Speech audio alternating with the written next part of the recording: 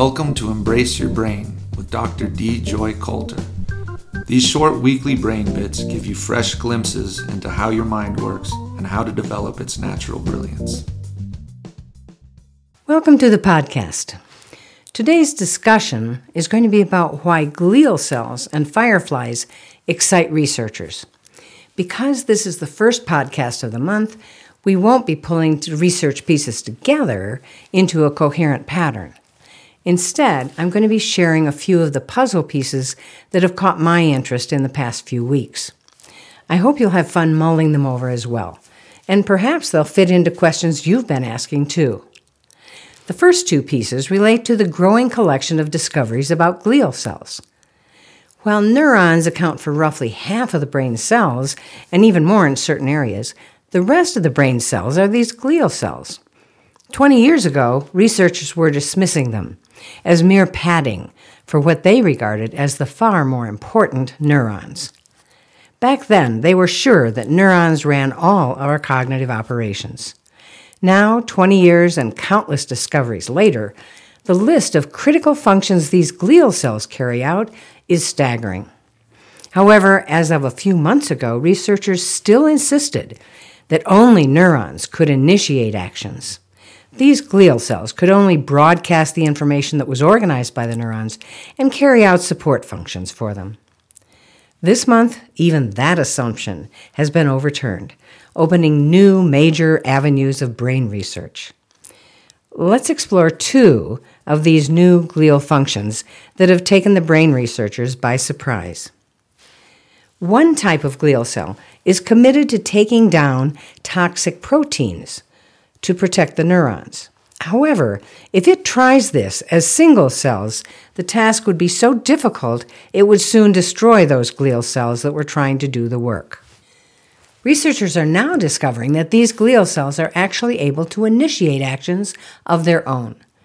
They can spontaneously join together to do the job. They form tube-like projections that hook onto neighboring cells. That design is much more efficient at culling those toxic proteins. And then they use the same connecting tubes to deliver nourishment to the glial cells on the front lines of this combat. The second amazing discovery is that our neurons depend on myelin-producing types of glial cells to help us stay resilient under stress. In the laboratory, when they deliberately stress rats, some of them give up, but others remain resilient.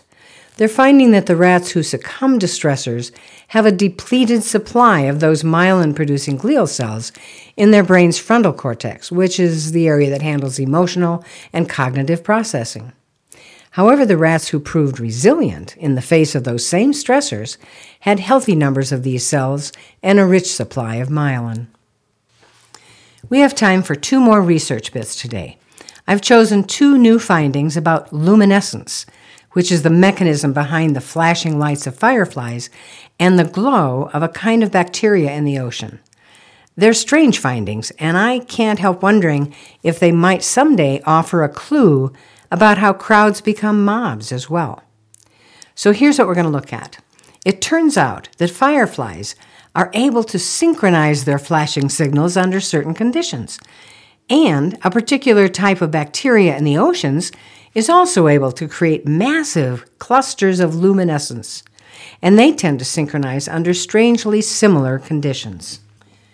Let's begin with the fireflies. Researchers already knew that if a swarm of fireflies hit a critical mass, the males would begin to flash in unison, but they had no idea how it was triggered. So a team of researchers from the University of Colorado walked miles back into the Great Smoky Mountains, where a particular type of firefly is known to swarm each year. Earlier observers had already seen that it took a critical mass of male fireflies before the flashing would become synchronized. Till then, the flashings were just random. This team wanted to study the synchronized behavior more closely, so they placed two cameras 13 feet apart on the ground in the swarm area, and that caused an overlapping field of vision, which let them capture a cone-shaped portion of the flashing fireflies in 3D. As they studied the film, they discovered that the fireflies did not flash instantaneously once the swarm hit a critical mass, but rather in a cascading wave across the swarm. For example, sometimes the flashes would begin at the bottom of a ridge and move toward the insects at the top. This relay-like flashing suggests that fireflies are taking their cues from the fireflies around them. So now let's look at the luminescent patterns in the oceans. As Charles Darwin was sailing near South America on his ship, the HMS Beagle, he encountered luminescent waves one dark night. He called it a wonderful and most beautiful spectacle. As far as the eye could see, he said, the crest of every wave was bright. Well, scientists have long known that this phenomenon occurs, and they're now discovering that it can be so intense and massive in scale that satellites orbiting 500 miles high can see glowing mats of these bacteria as they materialize in the sea. In a recent journal article, investigators reported on having sighted a luminous patch south of Java in 2019 that grew to be larger than the combined areas of 5 New England states. But just as the fireflies had to hit a critical mass before flashing together, those bacteria must as well. If they're too dilute, they won't give off a gleam. But if they multiply enough, they suddenly light up as if a switch were thrown, and then the glowing can last for a long time. That large patch off the coast of Java, for example, lasted for at least 45 nights. Well, that should give you enough food for thought for now.